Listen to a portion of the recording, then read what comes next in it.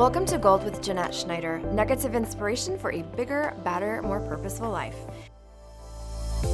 Each week we share wisdom, insights, and gold from those living their best lives. After 23 years in finance, I left my executive role to advocate for women and girls in life, love, the boardroom, and the marketplace.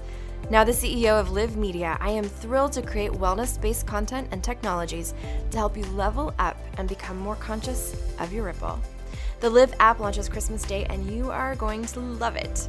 This is purposeful content, big conversations, and a beautiful place for us to share our gold, our dreams, and create community. Gold is a Live Media production brought to you from the sound studio at the Space LV. If you've been listening for a bit, you know that the Live app drops Christmas Day. Well, we have something special in store to celebrate it, and we want you involved. A 12 Days of Christmas giveaway. These are brands we believe in, including Zappos, Lululemon, and the grand prize, $1,000 for you to invest in leveling up, whether that's paying down a credit card bill or investing in yourself. Follow me at ms.JeanetteSchneider and the Live Movement at loveisviral.media on Instagram to follow the giveaway announcements. Happy holidays. Tiffany Cruikshank is a woman of many talents in the world of wellness. As a troublemaker in her early teens, she struggled to find purpose and meaning in her life. During that time, Tiffany discovered yoga and met an herbalist at a wilderness camp who would take her on plant walks, where she fell in love with learning how to use the environment around us to heal.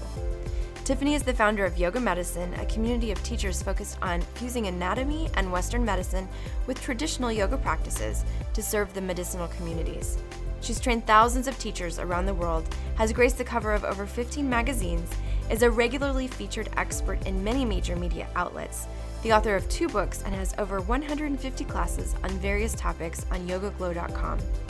With her background in acupuncture, sports medicine, and women's health, Tiffany has worked with professional athletes and celebrities, run her own clinics, and created and ran the acupuncture program at Nike World Headquarters, in addition to teaching yoga there. Tiffany also founded and runs 2 nonprofits.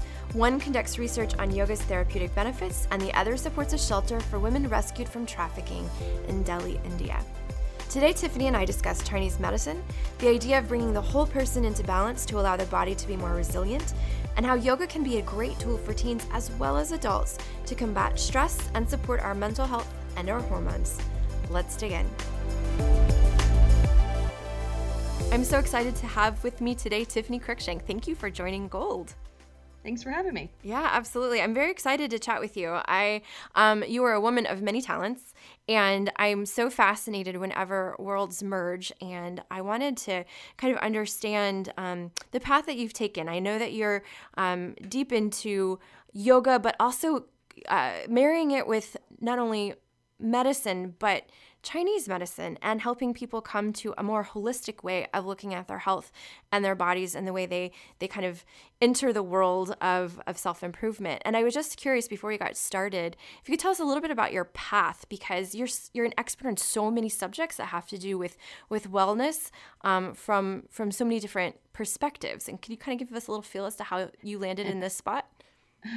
Yeah, I started pretty early on. I was actually a troublemaker when I was really young, in my early teens, and was really kind of struggling to find purpose and meaning. And my parents actually, I was a troublemaker, so they sent me off on this wilderness program, and there was an herbalist there, and he would take me out on plant walks, and I really fell in love with not only learning how to survive and the empowerment that came with that in a wilderness setting, but also then learning how to use our environment around us, and being able to kind of use the environment around us to heal. And so I went home and was studying with an herbalist there, and quickly graduated high school, started college when I was 16. And I did all my pre-med. I knew I wanted to go into some sort of medicine, or holistic medicine probably, but I looked at a bunch. I was in college and I was apprenticing with an acupuncturist who was also a Zen monk. And rewind back to when I was 14, that was when I started doing yoga and fell in love with it. When I went off to college at 16, there weren't any studios at the time, so I decided to train to become a teacher myself. So I started teaching yoga there, and this acupuncturist I apprenticed with was seeing patients at the yoga studio I taught at, and he was also a Zen monk, and I just became so enthralled with it.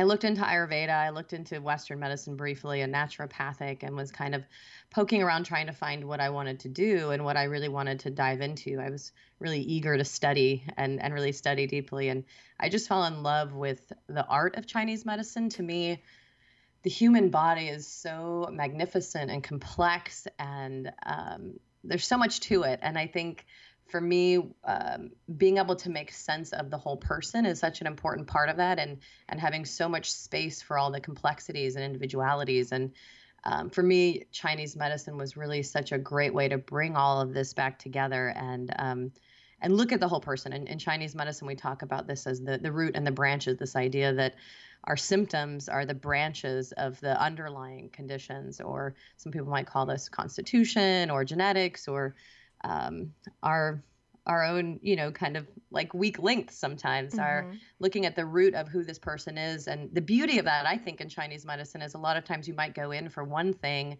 and the side effects are usually that some of those other little things that you might not have gone in to see a doctor for kind of start to drift to the wayside. And the idea is kind of bringing the whole person into balance, to allow the body to be more resilient. And I love the complexity of Chinese medicine that really allows us to accommodate for this huge variance that we see from person to person. So yeah, I got into it there. When I graduated, I got really into sports medicine and orthopedics. So that was my specialty. I started the acupuncture and Chinese medicine arm of the Nike World Headquarters in Portland. So I started and ran that for about 6 years, and then hired people on to take it over when I moved in back to New York to see patients there. I've been in New York and LA and Sydney, and now I'm in Washington. And a lot of what I do actually now is training yoga teachers. I love that. Well, and I love the idea, and this is a conversation that continues to come up on this show, that our health and our wellness are not, you can't put a pill or go to a class and it be explained. Like, we are such layered creatures and we have so many different stories. And so there's genetics at play, there's environment at play, there's so many things at play. And I love that you're like, I was a troublemaker, but you're probably the most focused troublemaker I've ever heard of.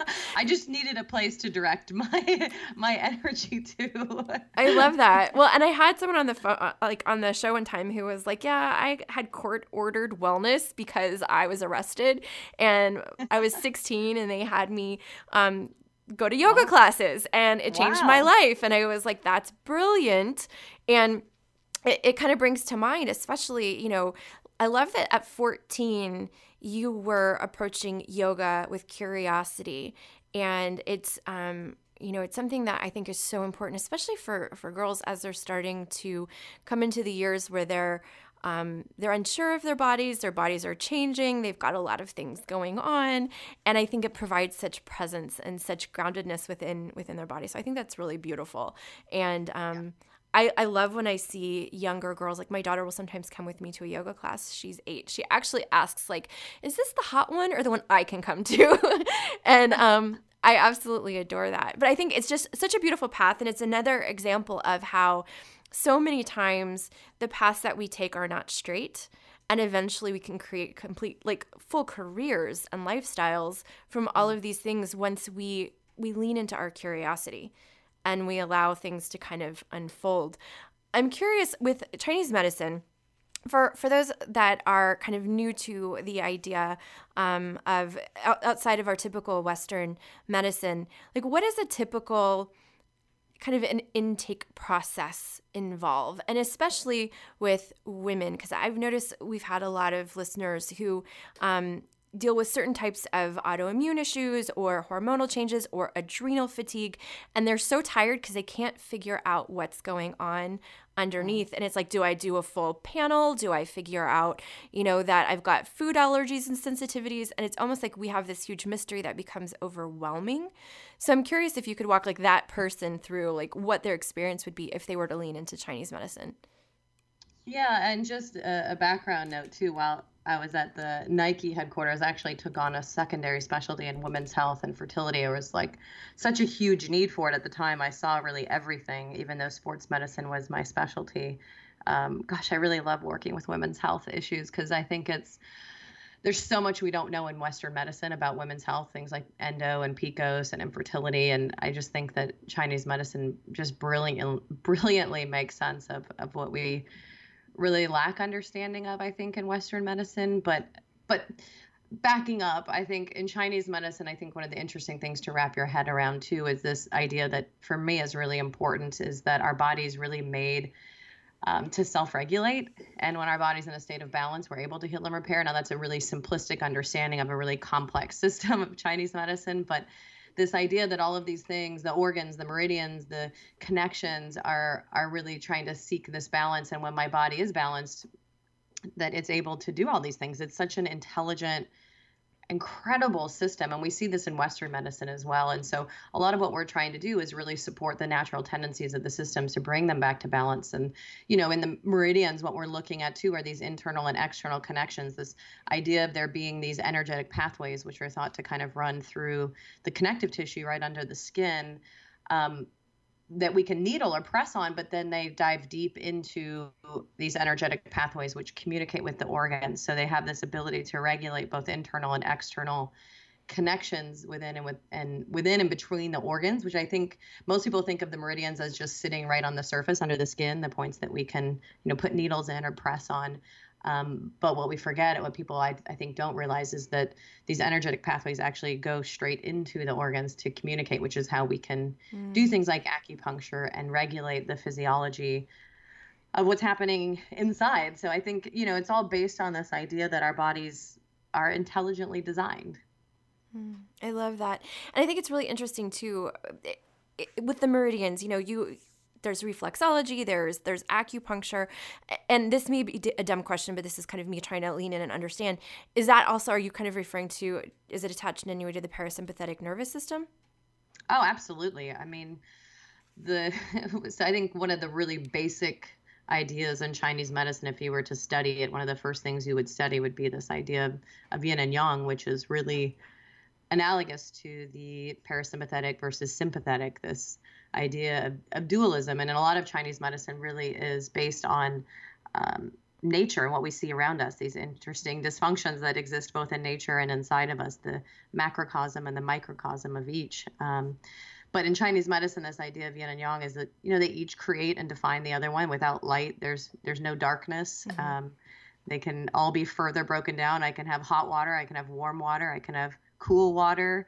But they're also dependent on each other. And yin and yang, you know, fire needs the substance of wood. So a lot of the images we see are in nature, but they also control each other and turn into each other. So there's this really interesting dynamic relationship between yin and yang, which we don't see in the kind of the flat picture of parasympathetic versus sympathetic. And I think we often forget about in our Western society that sympathetic is just as valuable as parasympathetic. It's just that we tend to live in sympathetic and we tend to leave out the parasympathetic.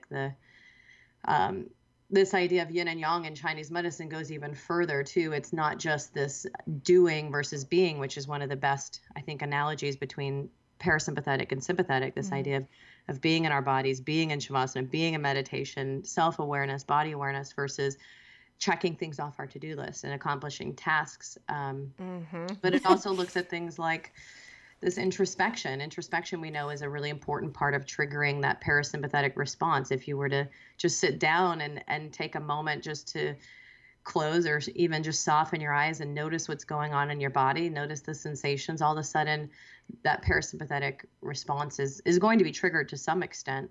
And they're constantly fluctuating. It's not that one or the other is active, but there's kind of this intermingling and balance between them that's constantly happening. And then we see this connection to things like the hormones. Estrogen is more yin, progesterone is more yang, and this kind of brilliant fluctuation through the hormone cycles of the month, of how those intermingle. And I think reminding us that it's not necessarily a one or the other thing. It's not just about sympathetic and parasympathetic or vagal tone, but it really is about our body being able to flawlessly exchange between the two of them, to kind of ebb and flow between the two of them in the right time and the right amount. That we really need both. The problem is that in our busy lives, the doing is easier to like put on our list. It's more valuable. You know, it's like when do you ever write down your to-do list and go, do nothing? Now we know the value of meditation, so maybe we put something like meditation or restorative yoga on there. And that's great, but most of our lives, and this is just part of being human, revolve around creating and what we're doing and what's next. And I think yoga brings us back to those moments in between, the noticing, the introspection, the space, the balance of them, and Chinese medicine as well, is the balance, the value of the balance rather than just the one thing. I love that. List is like, I feel my list when I wake up. I can feel my day pressing against me. And I was sharing with someone recently, I think the only reason that I have managed to really kind of maintain and support my own mental health and anxiety is because of the fact that I am fully aware of the importance of yoga and movement in my own life and introspection, because I've seen it kind of shift and adjust the way that I kind of view the world. And when I'm having those breathless moments or those fear-based moments or, oh my gosh, I've got to get this done or that done.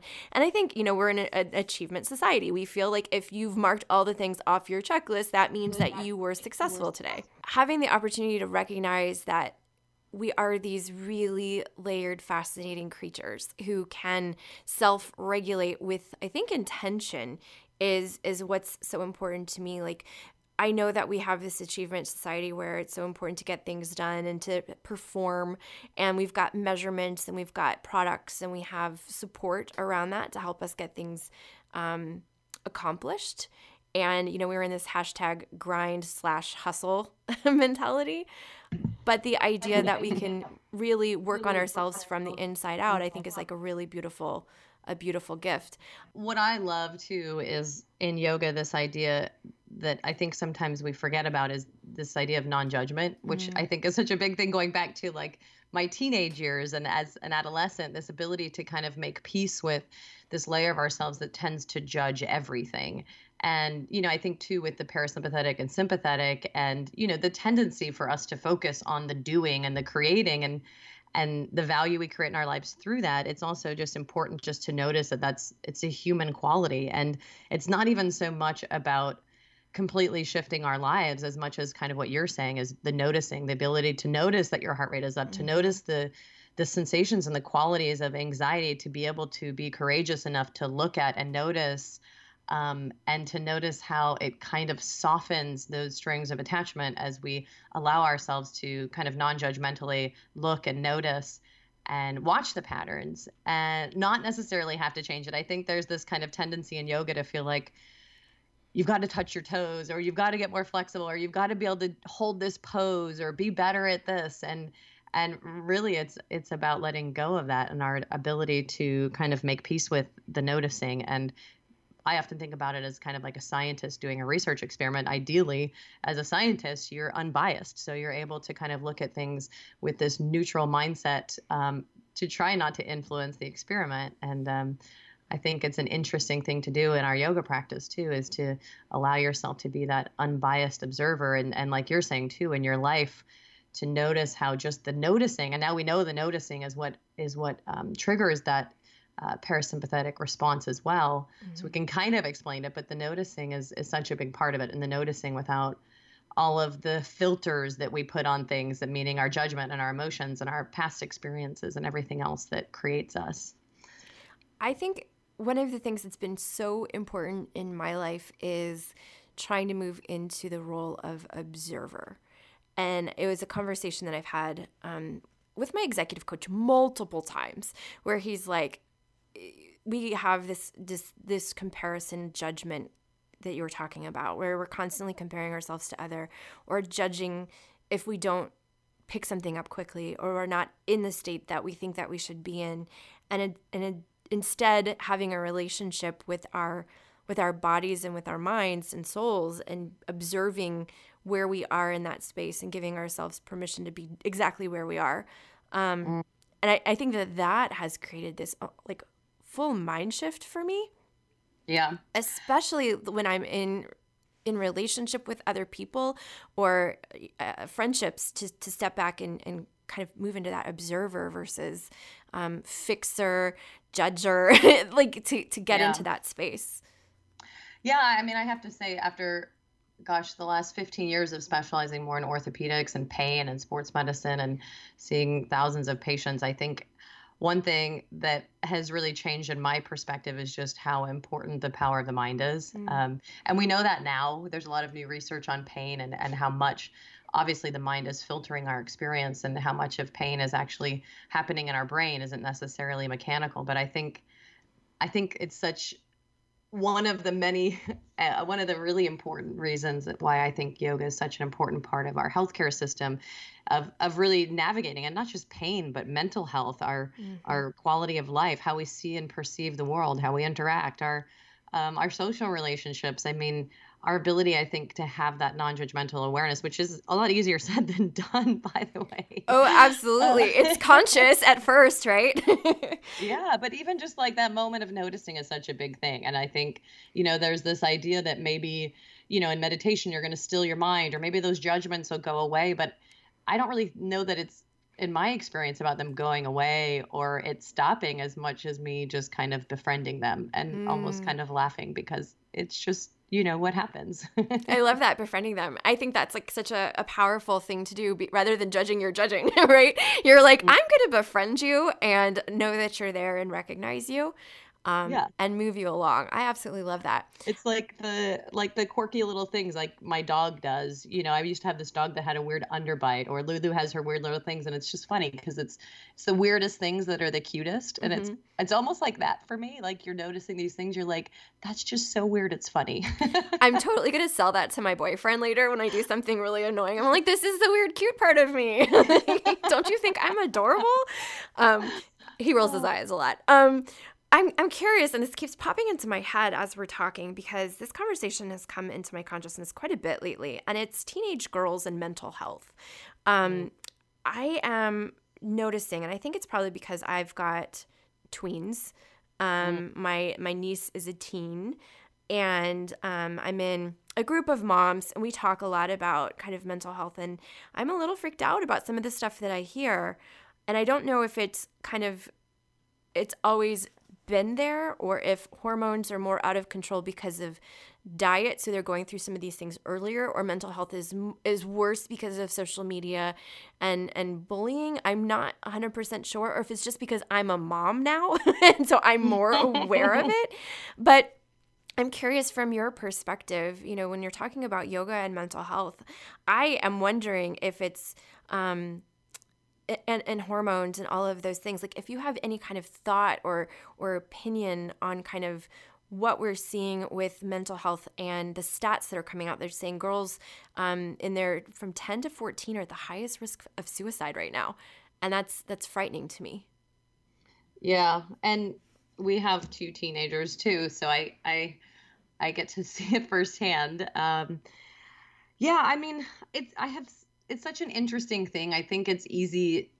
We always think that I always think back to like when I was your age, I used to walk 10 miles in the snow to go to school. And it's like, I do think there is like a relevant stress to each decade, each generation. And there's part of me that has to believe that it is, even though it's changed shape a little bit, it's maybe similar to the pressures that we felt too. Although I do think it's challenging because with social media, you don't get to go home. I mean, I remember, gosh, in my early teens being bullied and teased. I mean, all from fourth grade all the way through until I was like, I'm done with high school. And I did 2 years and 6 months and graduated when I was 16. But up until then, it was awful. It was torture. And I never felt like I fit in. And I think at least when I went home, it was over, like you had your family, you had your stuff, your place. But now I think one of the negative things, one of the cons to what can also have a lot of pros to it is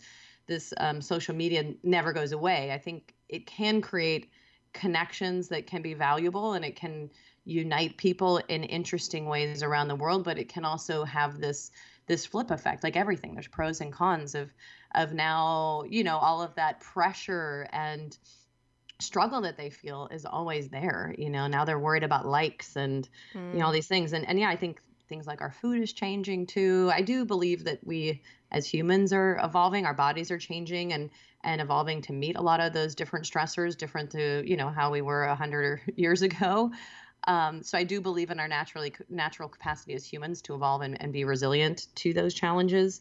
I mean, I think I have to. I also think that having a positive take on things is somewhat important for our resilience as well. But yeah, I think it's challenging. And I do think it's one of the reasons why I believe that yoga is such an important tool for teens is kind of what we were talking about before, is our ability to befriend these natural parts of ourselves. I know for me and many of us, I'm sure many people can are familiar with this experience, but like a lot of times we're our own worst critic. The judgment never ends inside of our head. And so being able to befriend that inner critic and, like I was saying, like laugh at some of those things that our mind starts to take us through. I just think it's such a powerful tool as a teen. And it's not necessarily them having to go through this with that in mind. I think it can be the simple body awareness that we instill, our ability to notice sensations in the body without filters, without judgments of even it being a good or bad stimulus or a good or bad feeling.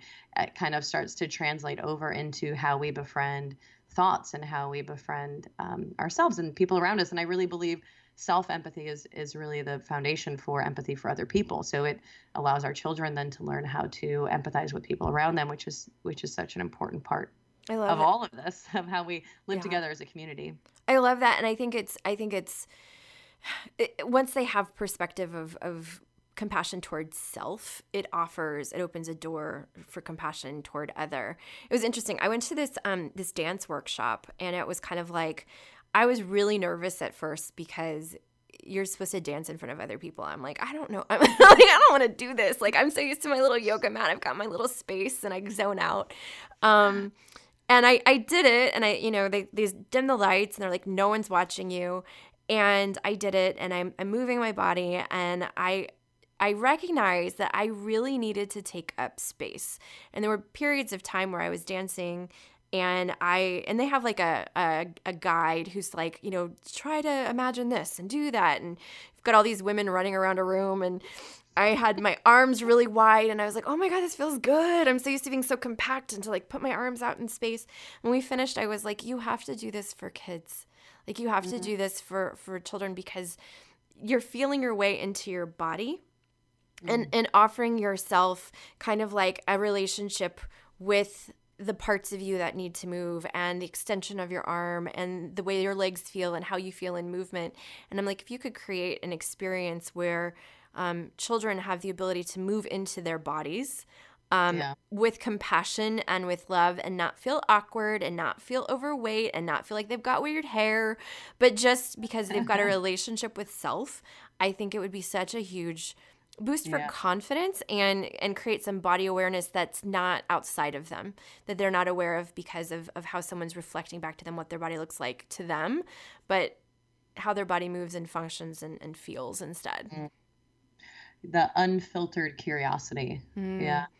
Yeah, no, I think it's so important. And I love this discussion, because I think it's one of the things, like I've gotten some heat in the past because people like try to make it seem like mental health and anxiety can be resolved without medication, and I've never said that. I always feel that medication should be available to people who use it, who need it, and I believe it's very helpful. But I also think that we have not always been given the tools and the support to own our stories and our bodies and our feelings. And maybe if we had a little bit more support in that arena, maybe that would help. Maybe that would be a stopgap. And maybe it would. And maybe it's not even a one or the other thing. I am so excited to finally announce what I am working on, because it has been so hard not to talk about it. Today, Gold is brought to you by Live Media, and I couldn't be more thrilled. Live is an app that will launch Christmas 2019. I have partnered with a team previously of Disney Pixar who want so deeply to use tech for good, and we're using tech for great. I have a special VIP experience built out and planned for my Gold listeners. You guys have been on this journey with me, so I can't wait to introduce you to my baby. Through mindfulness and accountability offerings, including meditation, breathwork, intentional living routines, challenges, and lifestyle coaching, Liv will provide you with the tools, community, and support you need to live your very best life, leveling up in every aspect. Liv meets you where you are and grows with you. Each week, your Liv Lab will be curated with talks, articles, meditations, visualizations, challenges, and support to help you move your goals forward in 90-day increments. At the end of 90 days, we will celebrate your accomplishments with you before assisting in selecting those goals you'd like to include in the next 90. Available to you at all times is a phone or chat session with an accountability coach, a master coach, or through an email submission to Dear Liv so that we can support you every step of the way. Liv is your lifestyle and productivity concierge, a thoughtful guide and an intuitive coach to help you get out of your own way, to create, to pay it forward, because a healthy you today means a healthier world tomorrow. Gold listeners will receive a free 30-day VIP experience. That means access to all of the bells and whistles by using code GOLDVIP, all caps, at loveisviral.com. Again, that is loveisviral.com, code GOLDVIP in all caps. Join the movement. Stories and our bodies and our feelings.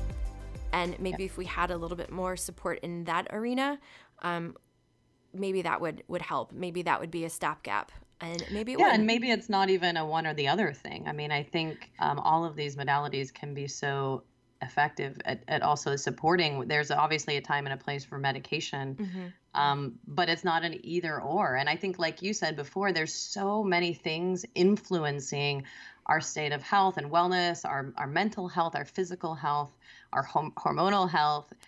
I really believe that every little thing we do, whether that's eating better, moving more, or noticing these mental habits, this filter, I think it all is affecting not only that one thing, but all of the interconnected parts. And so I just think every little thing that you can do and be aware of without making it feel like, I think it's easy to, in this day and age with, all the information at our fingertips, to then start to like see all these things that you have to do for wellness. And then you've got 5 million things to be healthy that you have to do, but to like find one thing that feels helpful and stick to it. And once you've got that, maybe you experiment with something else. It's like, I used to have a lot of people come into me for optimal health, especially after I wrote my book on optimal health. And, it was so important for me, not just to like do this 1 month or 2 month overhaul or detox, but really to get them creating new patterns and new habits, which we know from a health standpoint is much more impactful to our long-term health, the small things we could commit to over time. And, just finding those little nuggets of things, even if it's just, again, this moment of observing, like take one moment, maybe that's brushing your teeth every morning, and just like take a moment to check in, maybe even while you're brushing your teeth, notice how your feet feel on the ground, notice your breath. And then maybe that starts to carry over into noticing when you get anxious, or noticing when you get stressed, or notice when you're with someone that you really care about. And then maybe there's other things, yoga, pranayama, nutrition. There's so many ways that we can optimize our health. And I don't think it's an all or nothing approach. And, just one thing is just one thing. And though that can be really helpful, I think it's that multi-dimensional approach that's so important. Yeah, no, I love that one thing. And it's that relationship to self, and just kind of starting to recognize, because I think self-awareness is such a catalyst. Once you start recognizing how you interact in situations and how they make you feel, and when you're having anxiety and what's the trigger, and can I be an observer of this? And I think that that's really beautiful. Yeah, and you had mentioned about women's health before. I think one thing I love about Chinese medicine is it really so eloquently makes sense of such a complex system. And we have a whole long training on it, which really just touches the surface.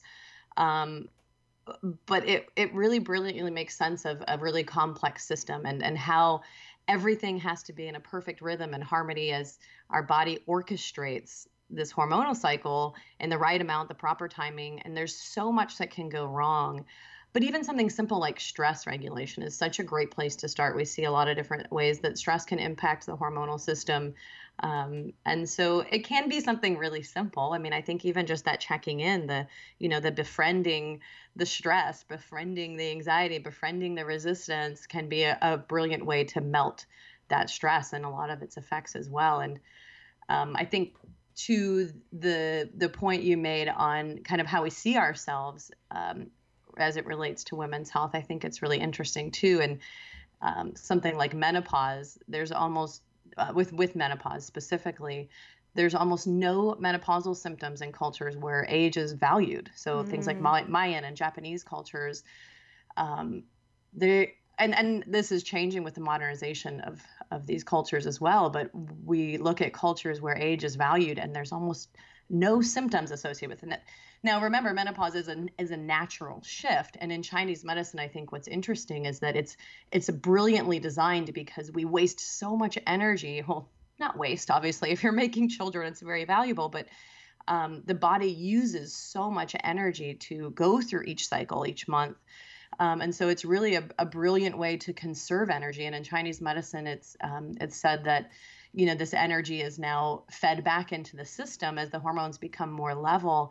And there's kind of a innate wisdom associated with that menopausal shift. We tap into this kind of unused energy and intuition as the hormones become more steady. And it's that's just really when you become an interesting, oracle. I love that because I think it's so beautiful. And I think we have a tendency, to make it the villain, right? Make that part of your life the villain. And that's kind of when cobwebs show up and you're shipped off and all of those things. And I absolutely love that. I think if more people recognize like, hey, I'm moving into my oracle status, like this is when some more wisdom shows up. I think that could be a much more beautiful transition. And that's just that's just changing our perspective, which is really interesting, how our mindset. And then you look at, a lot of our, cultural context around periods and hormones and a lot of the negative associations with the female reproductive cycle and kind of wanting to squelch it or, taking birth control pills, month round to never have periods. And, that's obviously a lot longer discussion. I think there's a time and a place for everything, but our ability to kind of embrace, I think, something that is a natural part of our power as women to create and give birth, whether that be to children or to ideas or to all of these incredible yin and feminine qualities that are so powerful that go right along with the parasympathetic response, this intuition and this introspection and our ability to sense and listen and nourish. I love all of that. I think it's really beautiful when you put it when you shift to that perspective, right? And I'm just sitting here kind of like in awe because I've thought of all of the appointments, conversations I've had with doctors when it's time for your first mammogram and you're talking about all of these things and it's never a positive. It's always like a checklist so that they know where to put you in the scheme of things, and I love that. I love this idea of kind of welcoming not only your new self as you change and as you shift, but also recognizing that these are things that are part of the beautiful divine feminine part of that's who you are. That's how you were made to be. And there's so much fluctuation too within just each month. It's really interesting if you look at it deeper in Chinese medicine, like throughout the cycle, being able to embrace that natural shifting. I actually have a really if you're interested, a really interesting course on Yoga Glow that guides people through the different phases of the cycle. But like a lot of women stay away from doing yoga at their menstrual cycle when actually this is the time of the month where we need that added blood circulation because the blood vessels constrict and then they start to come back up again and it actually pushes the endometrium out. So that circulation is really important during that time of the month. So a lot of us tend to kind of maybe not want to exercise, which is fine. You just need to find an exercise that suits you during that time of the month. But there's a lot of different ways to get blood flow without having to do too much exercise if it's not comfortable for you. And obviously everyone's a little bit different, but getting some movement in whatever form that is can be really helpful because especially for things like endometriosis, it's really important that our body's able to shed the entire endometrium because it clears the slate for that rebuilding cycle in order for all of the hormones fluctuations that come after that to be in the right timing. And so for a lot of people struggling with infertility, endometriosis, it's really important to look at that blood circulation in the menstrual cycle. And then there's a whole lot more to it. Like the phase right after the menses is actually a really good time to be introspective. It's when all of the follicles are developing and the endometrium's developing. And so in Chinese medicine, it's a really important time for introspective practices, things like yin and restorative and pranayama, which is kind of the opposite of what we do in a Western sense. A lot of times people will skip their yoga practice and their exercise during their menstrual period and then come on really strong afterwards.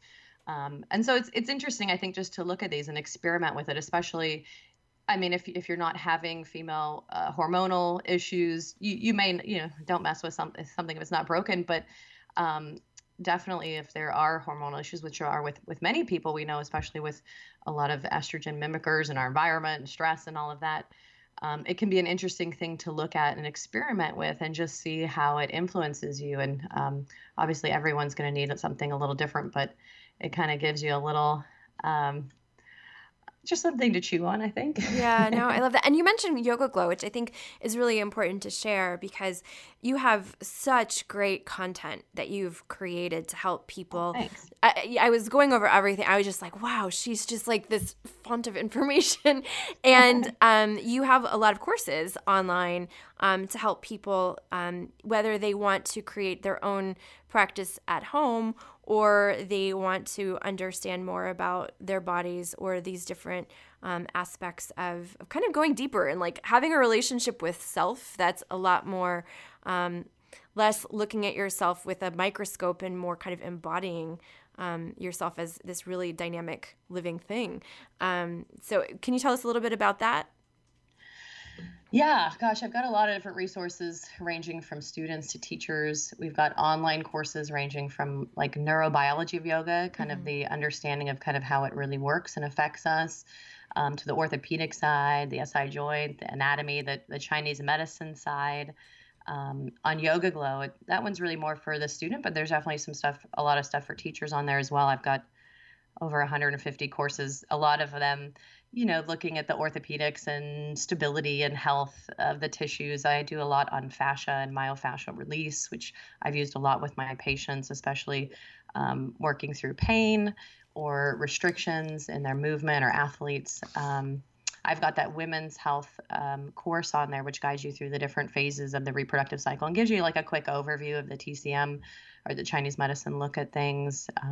I've got a myofascial course. I've got the myofascial on my website. I mean, there's all sorts of stuff. And then I have my book, which is really, it was something I created a while back as a resource for my patients. It's called Optimal Health for Vibrant Life. And it's a 30-day look at just kind of dissecting all the different layers of our health: nutrition, home remedies, yoga, pranayama, meditation, little herbal remedies, and all sorts of different ways, even just, looking at our beliefs, looking at our patterns, from simple to more complex. And so it gives a lot of options along the way to kind of look at ways to just refine your health and kind of walk you through that as well. And then I have a meditation book as well.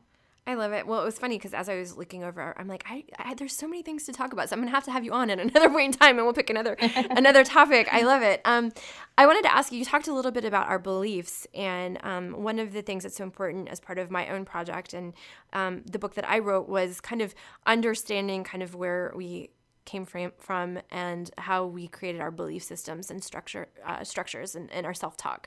So questions that I ask everyone, and I want to ask you, if you were to look back at a younger version of yourself, what age would she be and what advice would you give her? Oh my gosh, definitely those early teens. I think it's such an area. It's so hard to watch our teenage daughter. Now she's in college, so she's kind of through all that. But it's such a difficult time, especially for girls, I think. I think I would tell myself, don't worry so much about what other people think. Just kind of let that go. I just feel like everyone has their strengths, and good people will see that and kind of see that inner beauty. For me, I chose to empower myself with information and education and studies and service work, which I believe is so important to our health. But like just staying focused on what you believe in. It's so easy to get lost in that storm of emotions, of all the worries about what everyone thinks. I think it takes most of us, especially women, a while to get through that and really be able to just do something really wonderful with our lives and relationships. I love that. It's beautiful. If you were leaving this earth and you needed to leave behind some nuggets of wisdom or inspiration, your legacy, what would it be? I think something that comes up for me a lot recently is just the importance of trusting in the power and resilience within us. I think it's so important that we believe in our capacity to heal and repair and just how magnificent and powerful our body is. And the magic, I think we want to explain everything with Western medicine and research, but there's so much we can't explain. And hopefully we never will. I think there's an importance to the magic. And um, it's really just a matter of clearing away whatever is obstructing that capacity to heal, whether that's food or beliefs or habits. And I think a lot of times the simple things we do are often the most powerful, partly because they're the most lasting. But looking at our breath, movement, food, gratitude, that non-judgmental, that befriending we talked about. Um, yeah, I think all those simple things and the belief in our resilience and capacity to heal is such a big part of it. That's my advice to my younger self is you are so powerful. That was the advice that I gave in my book. Aw. And I think that that's such a big statement. And I love how you reflected back to that kind of not only powerful in our ability to create, but are powerful in our ability to heal and to expand. And I think that that's really beautiful. And I'm so grateful that you came on today. If anyone wants to find you, where would they go? All of that is pretty much on our website, just yogamedicine.com. You can find the courses and books and our nonprofit and our Find a Teacher resource and all sorts of things, articles on there. I love it. Thank you so much for being on today and sharing your gold. This was an amazing conversation, and I'm so grateful. And I have at least 3 more topics that you need to come back and talk to us about. Thanks for having me. Of course. I love it. Thank you so much for joining me today. I love Tiffany's suggestion to become the observer and to befriend our thoughts and judgments. By making peace with the layer of ourselves that judges everything and empathizing with ourselves first, it makes it easier for us to empathize with the world around us. You can find Tiffany on her website, yogamedicine.com. She's also on Instagram at Tiffany Cruikshank, at yoga_medicine, at yoga_medicine_seva. Tiffany can also be found on Twitter at yoga_medicine. As always, please subscribe to this podcast, leave a review, and don't forget to share it with your friends. Don't forget, we have a special VIP experience at loveisviral.com and a big holiday giveaway. Details will be announced on Instagram at ms.JeanetteSchneider or loveisviral.media. Until next time, in the words of my grandma, love each other every day.